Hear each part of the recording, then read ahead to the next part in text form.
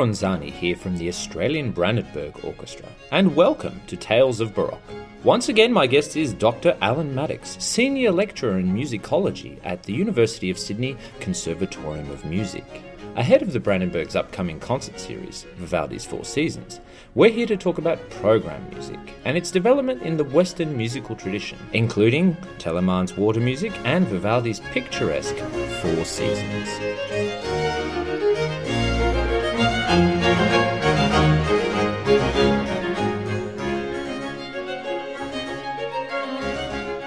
Lovely to have you with me today, Alan. Hi Hugh, nice to be here. I wanted to delve into a topic today that really is actually quite close to my heart. As a composer, I feel that any music I write has some sort of almost programmatic element to it. I'm writing music to be enjoyed by a live audience most of the time, and I can't help myself but imagine certain images or pictures as I'm writing. And certainly in this program, we have a lot of music that would be deemed to be programmatic. Yeah, in the sense of telling a story, and that telling a story element, I think, is what sets it apart. That makes it different from most music of this period, where it's always, in a sense, about something. The music of the Baroque period, I think, it's for a particular purpose. It's always written for a particular occasion, for particular performers, and it's trying to convey a particular emotion or sentiment at the very least. But the idea of actually telling a story is, and depicting a very specific scene in instrumental music, is something that's unusual. And these particular pieces we've got in this program are outstanding examples of that. Of telling stories. So is this the fundamental difference between when people talk about program music and music that they don't talk about being program music? Is that the difference? Is it the composer trying to tell us a story within the context of program music, so-called, and in the context of other music, not so much the case? Yeah, and we could probably draw a little bit of a distinction as well between music that's really programmatic in the sense of actually having a narrative to it, as opposed to music that paints a scene, I suppose. And in a sense, the Telemann Water Music that we've got today, and also the Four Seasons, they're not exactly telling a story in the sense that we don't kind of follow the characters' kind of lives and see what happens to them exactly. There's no chronology. Yeah, that's right. But they do paint quite specific scenes, and we have text descriptions that go with them to some extent to cue us to what it is that we're listening for. And when we do, then we kind of hear a series of scenes which in a sense build up a story, even if it's not an actual kind of narrative that runs through the whole thing. Now, Vivaldi's Four Seasons were, of course, written ahead of Telemann's Water Music, but were there any other examples that came before Vivaldi in terms of this sort of style of setting a scene in a musical way? Are there any examples that spring to mind within earlier Baroque repertoire or even music earlier than that for you, Alan? Yeah, there's a long tradition, of course, of depicting things in music, of trying to conjure up a scene, originally in vocal music above all, where you've got words that tell you what's going on, and so the music from the 16th century on particularly, composers start trying to make the music really sound like the thing that's being expressed in the words.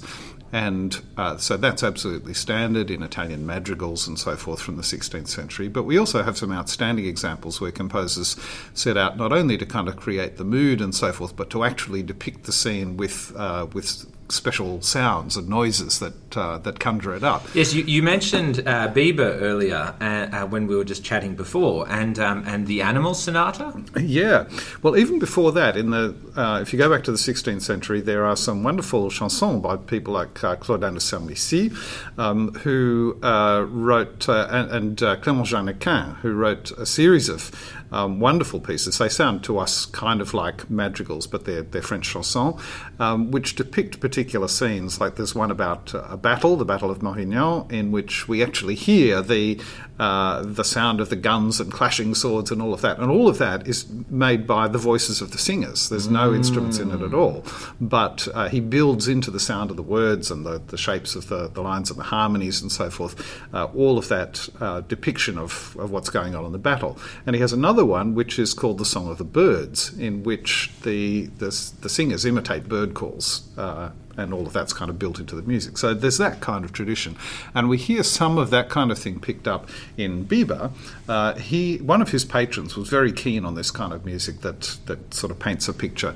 And so he wrote a violin sonata called the Sonata Rappresentativa, the representational or kind of depicting sonata, which is full of fantastic animal noises. It's very clever. And some of them are bird sounds, but some of it, there's also a cat meowing and a hen and rooster kind of cackling and so forth. It's very clever, very funny piece. But also, probably one that people are most likely to have heard is called the Battle. And again, it's a piece which depicts scenes of not only of the actual fighting, but of the soldiers sitting around in camp beforehand, singing drunkenly together and so forth. And again, a very clever representational piece, which is supposed to be entertaining. Now, we have a lot of different titles for different pieces of music, and it's in a way a source of categorization, trying to be able to figure out, well, what should we call this? Oh, well, it's this sort of piece, so we should call it that. When you talk about an overture in the context of Telemann's time and what Telemann was writing, what is an overture? Because, I mean, the title that I have for this piece that we're going to hear in the program, Vivaldi's Four Seasons, is just Overture in C. To the Telemann. To the Telemann water music, yes. Yeah, you said Vivaldi Four. Oh, sorry. Yeah, no, but Vivaldi Four Seasons is the name of the concert program. Oh, I see. Okay. Yeah, sorry. It gets very confusing, doesn't it? Boy, I thought we had enough confusion with the terminology. So, overture is one of the most confusing terms during this period, just because the word is used to mean several different things. It's a French word, of course, originally, and so it describes what we now think of as an overture. That is a piece that's played before the start of an opera or a ballet or something like that. When you mean now, going back to what time did that sort of use? Through the 19th and 20th centuries. Okay, yes. So kind of standard usage now. We go to see an opera, and the first thing you hear is the overture, an instrumental piece before the singers begin, and that's the overture. It comes from the late 17th century, music around the court of Louis XIV, where we get the operas of Lully particularly, and they are always introduced by an overture which had a particular kind of format, which was very recognisable as being a French overture to a French opera or ballet. And that comes in two sections, a slow, majestic opening section with strongly dotted rhythms, ba-dum, ba-dum, ba-da, and then a second section which is fast and fugal with the parts imitating each other. And to people at the time, that was very recognisable as being a French overture. And did it set the scene? Did it have specific themes? Is I suppose what I'm trying to drive at. Like nowadays we see in more modern operas with essentially thematic material being used in the overture to be able to then whet the appetite of the audience going through. No, normally you wouldn't get actual musical themes presaged in the overture and then returning later on. It's more about setting the scene more generally. So for the court of Louis XIV, probably what happened was that the king actually made an entry to the theatre during the overture. So in a sense, it was as much about framing the piece with the glory of the king's presence and so forth. Even if the king wasn't there, it still gives the same kind of impression of setting the scene and getting us into the mood for the piece, but the actual musical themes are not likely to be picked up later on. So it's a kind of preparatory piece. Okay, so that's what people understood initially an overture to be. However... And we talk about that nowadays as being a French overture. That's right, exactly. Because it was developed in France and had a distinctively French sound. But that kind of overture was also used not just to introduce an opera, but also to introduce a larger instrumental piece, which would have a series of movements. So not just those two kind of standard sections, slow and fast, but then a series of dance movements afterwards. So not necessarily to actually dance to, but in using the form of typical French dances of the time, like the Allemande, Sarabande, Jig, and so forth, these standard dances that made up instrumental suites. Some people probably know keyboard suites of that kind that were written by J.S. Bach and other composers of that period. What often happened, though, was that you would introduce your suite of dance pieces with a French overture style piece, and the whole thing was often just called overture. So that this is now sometimes called an overture suite.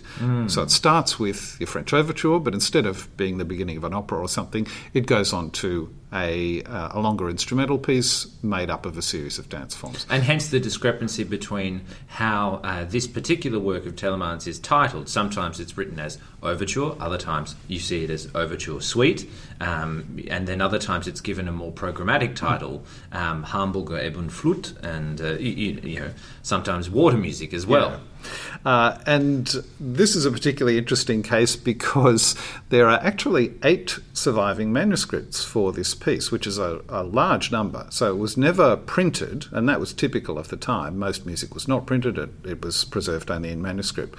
But most pieces didn't get that many performances, and so you tend to have only 1 or 2 copies of the manuscript, whereas this one has 8 copies, which suggests that it was performed relatively often.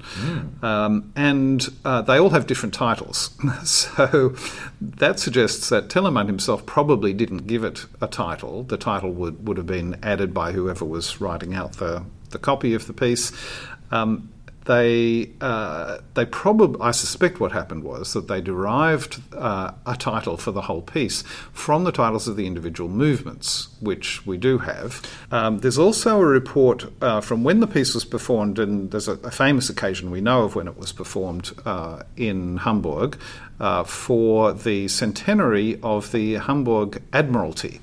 Now, Hamburg was a trading city. It made its wealth from shipping, from trade on the North Sea, and it was also a free city in that it didn't have its local aristocracy. There was no prince who ruled over it. It was a commercial centre. And so the Admiralty was really important because they looked after all the shipping and running a kind of navy to protect them from piracy. So this was a big deal. And it also explains why water features so much in the kind of imagery associated with Hamburg and why the piece has so much to do with water. Have you been to Hamburg yourself? I haven't, no. It's one of those things I need to get around to.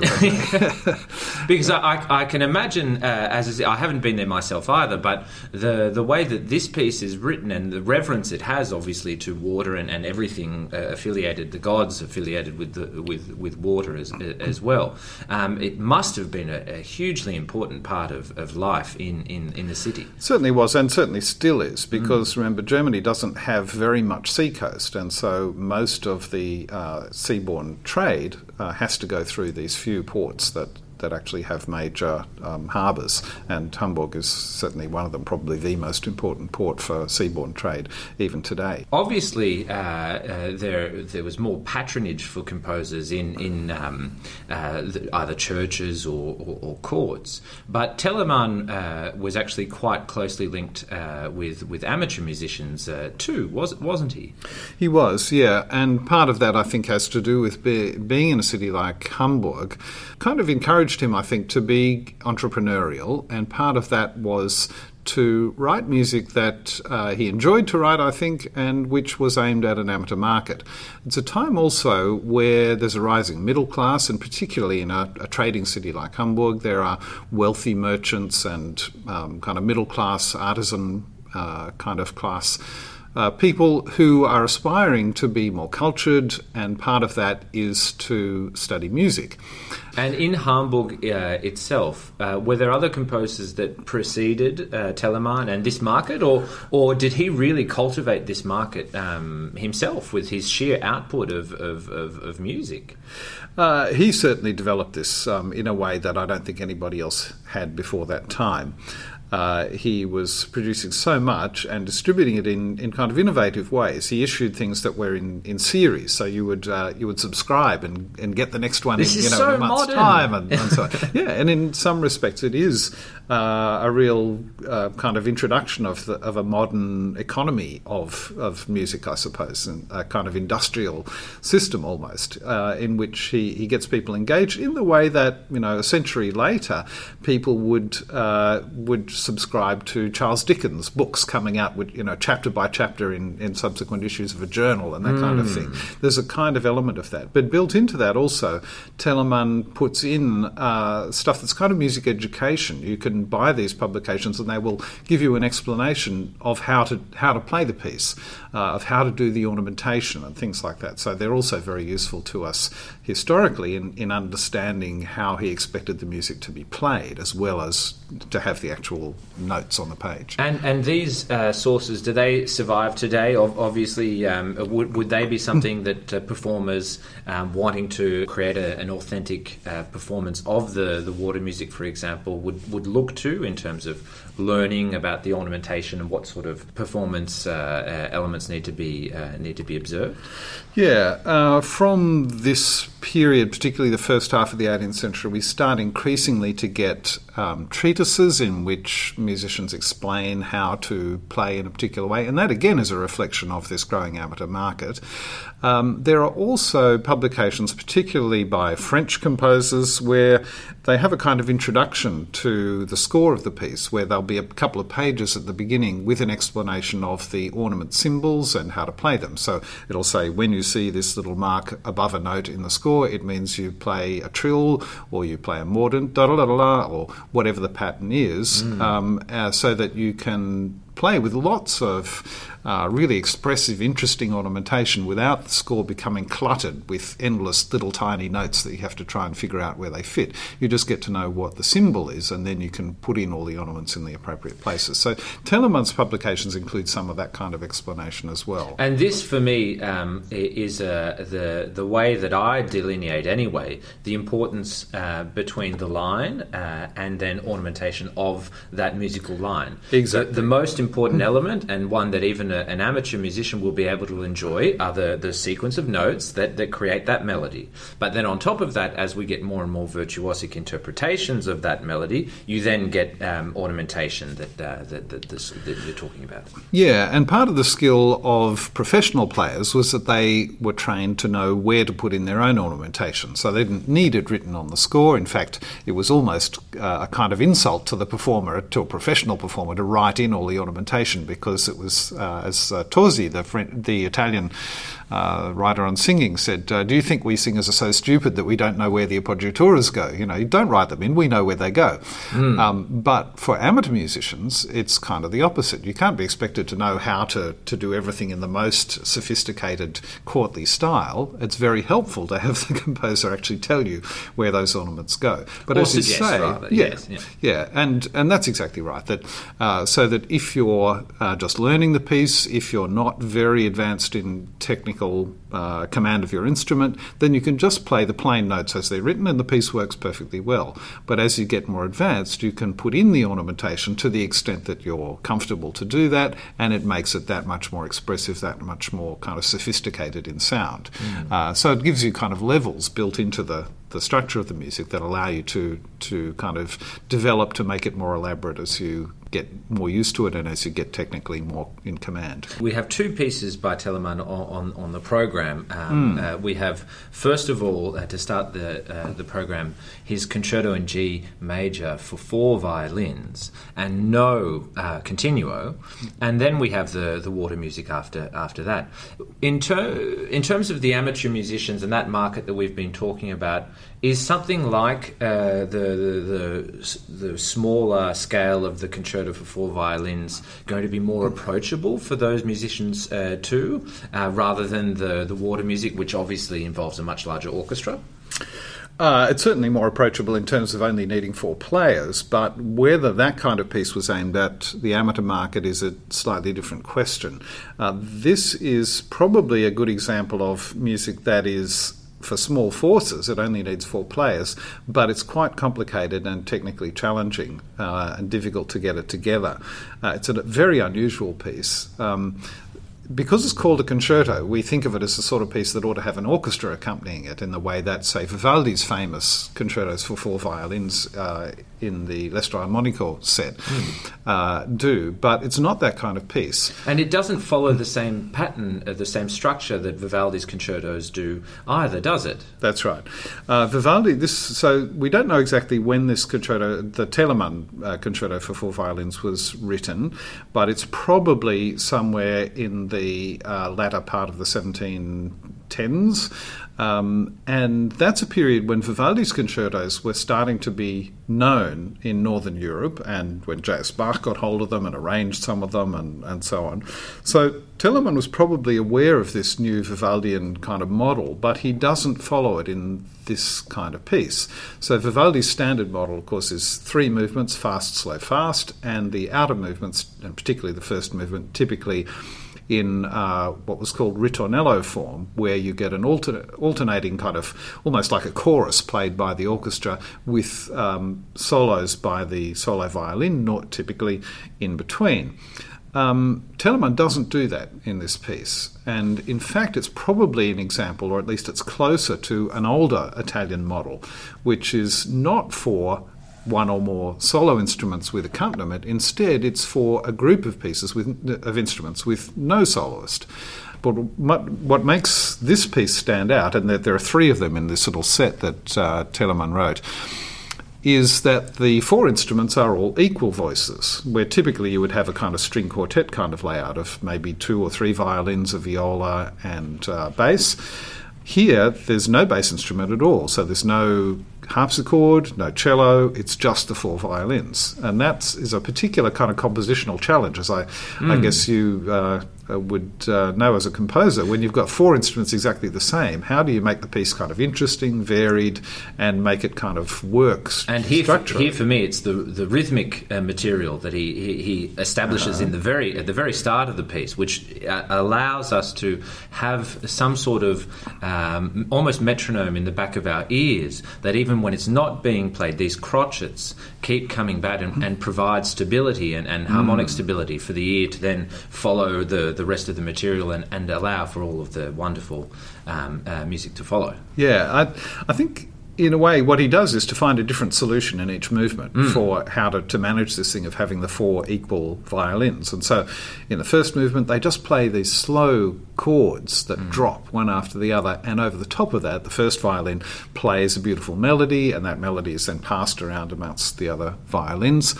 Then the second movement is a fast movement, which is a complicated fugue. Now, just goes to show Bach is not the only one who writes fugues during this period. Everybody's doing it, and Telemann was really good.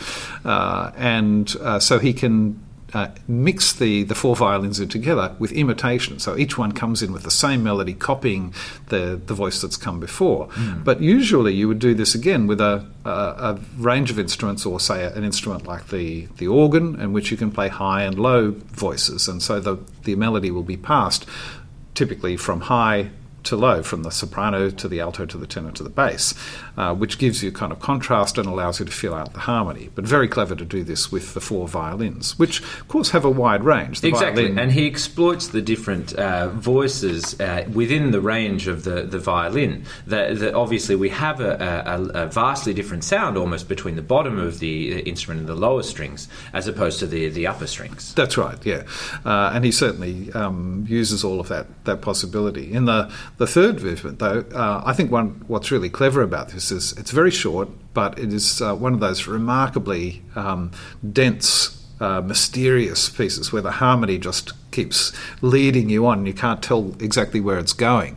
Rather like some of Vivaldi's really nice short slow movements, but it's kind of close harmony. It almost has a sort of barbershop kind of feel to it with the 4 violins. And then in the fourth movement, that thing about the sonority of the different strings of the violin he really plays with, because it's an imitation of hunting horns.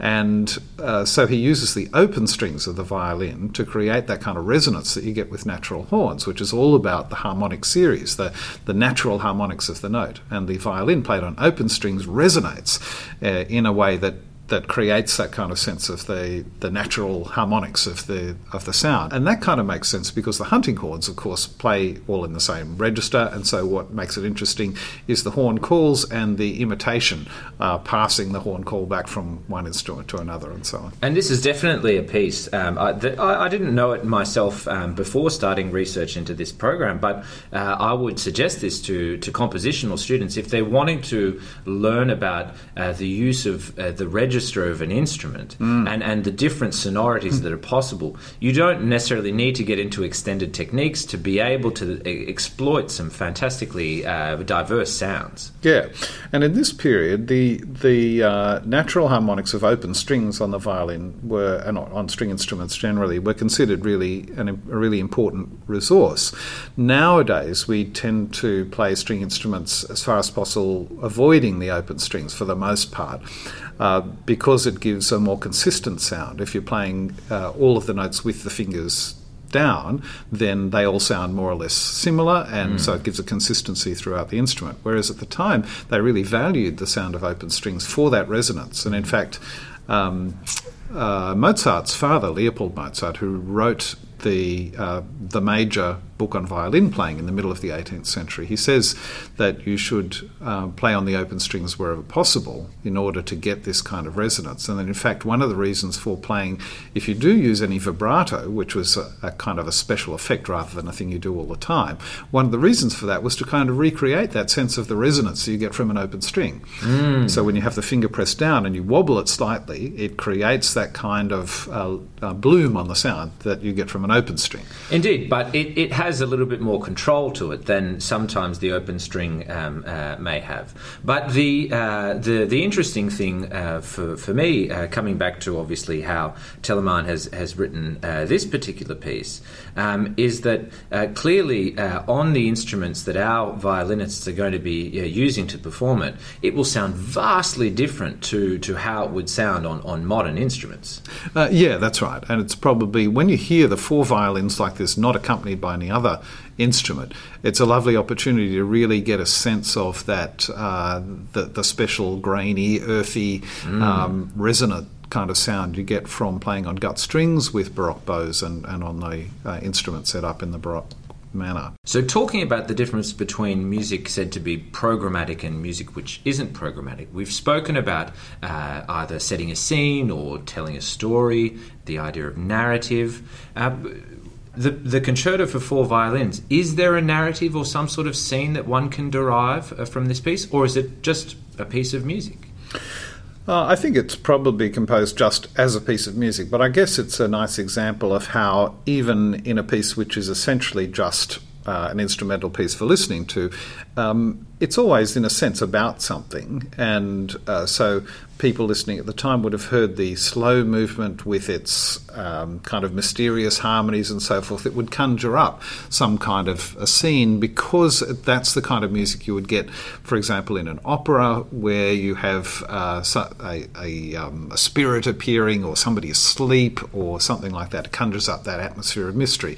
So it doesn't necessarily represent a particular scene, but it gives us a mood at least. So to that extent, so there's probably a distinction between that kind of thing, which just kind of refers generally to a sound that people would associate with a particular kind of mood or a particular kind of scene. That's very typical, and you get that quite a lot in music of this period. What's less common is the sort of thing that fairly specifically either tells us a story or depicts a quite definite scene, and of the kind that we get in the Four Telemann Seasons water music and in the Four Seasons. Now, coming to obviously the Vivaldi's Four Seasons. Now, this is an establishment of establishments. It really is a work that I think most people in the Western world immediately, or certainly parts of it, immediately recognise. And why is this piece the one that is known as Vivaldi's greatest work? Well, mostly just because it's so famous and has been performed and recorded so often. It is though, one of those interesting examples where we think of it now as an absolute classic and the most famous piece by Vivaldi, probably one of the absolute classics of the period, up there with Handel's Messiah, maybe, I don't know, Corelli's Christmas Concerto, people would know, J.S. Bach's St. Matthew Passion. These are the very famous pieces of the early 18th century, and absolutely for most people the Four Seasons is right up there. But it is not a classic in the sense of having been known and famous through all the period since then. It's, along with the rest of Vivaldi's music, has actually had to be rediscovered, and it's only in the last, well, I guess now the best part of 50 years that it's become really popular and well known. Rediscovered? Was it lost at some point, or just fell out of interest? Yeah, Vivaldi, like pretty much all the composers of his generation, was writing music which was directed particularly to the audience at the time. It was fashionable, and music and fashions in music changed pretty rapidly. If you think about the difference between the style of music of somebody like Vivaldi and that of Mozart, when you hear them side by side, if you know that kind of music at all, it's pretty easy to pick which is which. You wouldn't mistake, say, Mozart's G minor symphony, that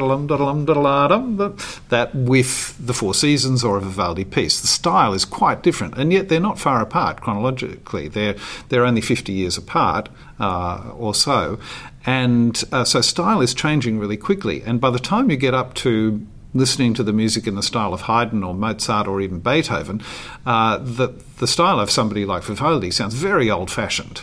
Now we like it because it's old, but at the time it would simply have been not kind of interesting because it was ancient, but just out of fashion. And for that kind of reason, pretty much all of the music of that generation had disappeared out of the repertoire within 50 years or so. When we were talking about previously about evoking scenes or images, how does this piece go about doing that? And do we know a little bit about the way that Vivaldi was writing this piece? I've heard of the sonnets for the Four Seasons, and I can't recite them to you, but maybe you could tell us a little bit about that and how Vivaldi was inspired by both poetry and these scenes. Yeah, this is a thing which lots of listeners don't know about, which is that the pieces are so well known, and the kind of associations with the seasons generally are pretty obvious because the individual concertos are titled one for each season. So each season has its own whole concerto: spring, summer, autumn, winter.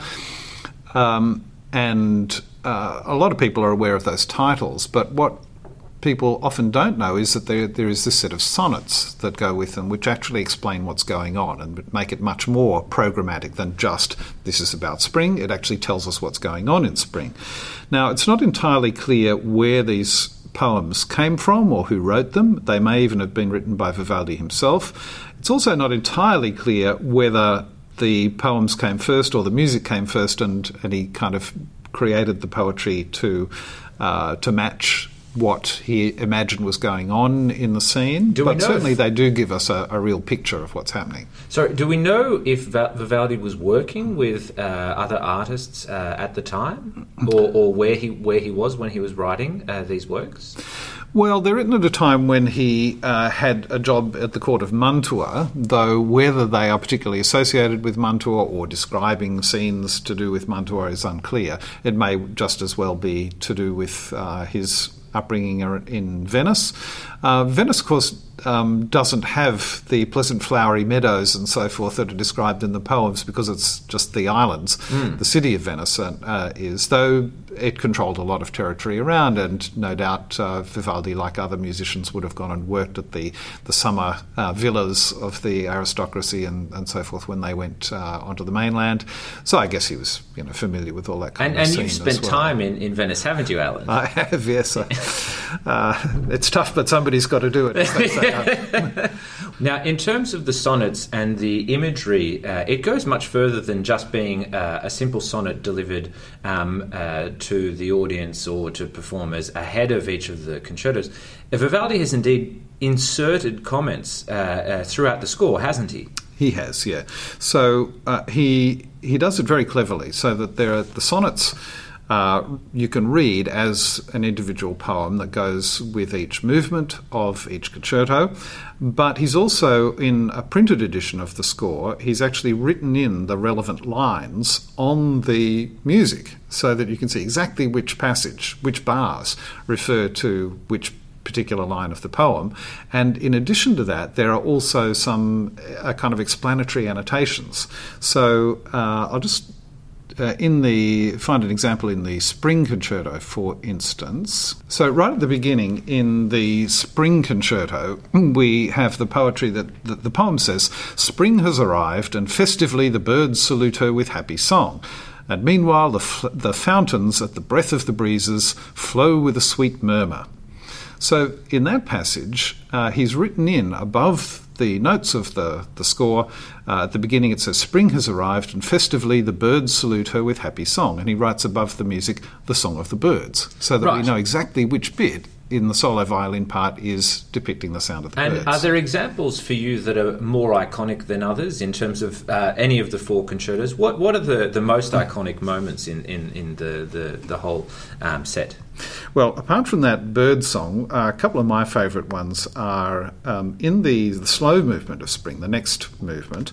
It's very clever because he actually allocates a voice to each of the instruments. So the poem for that movement says, "And later in the pleasant flowery meadow, to the welcome murmurs of branches and leaves, the goatherd sleeps with his faithful dog beside him." Okay, so we've got the pleasant flowery meadow, the welcome murmurs of branches and leaves, the goatherd sleeping, and the faithful dog beside him. And each of those is allocated to a particular instrument. So above the first and second violins of the orchestra, we have rustle of branches and plants. Mm-hmm. So we can hear them going do-do-do-do-do-do-do, which is the leaves. The goatherd sleeping is played by the solo violin, so we hear the melody of him kind of, you can just imagine him leaning against a tree, and you can hear him breathing. And the viola part is marked, the dog barks.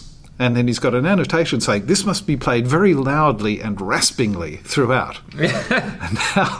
and the viola just has this bop, bop, bop, bop. And when you hear that played, now this is one of the ones where if you don't know what it's about, it completely goes for nothing. And in a lot of the kinds of early recordings we got of this in the 1950s, 60s, 70s, when this kind of music was being very kind of beautiful and sort of chocolate boxy and so forth. And they play it very smoothly so that the violas just go ba, ba, ba, ba. You'd have no idea that it was supposed to be a barking dog. The dog appears to be completely asleep as well. But there are some wonderful recordings, like one by Il Giardino Armonico, the Italian Baroque group, in which they really go for it. And the viola has tremendous fun playing this barking sound, so much so that it's almost kind of out of tune, and you don't care if you know that it's the dog. It just makes it very entertaining. Let's hear Elizabeth Warfish with the Australian Brandenburg Orchestra and the second movement from Spring.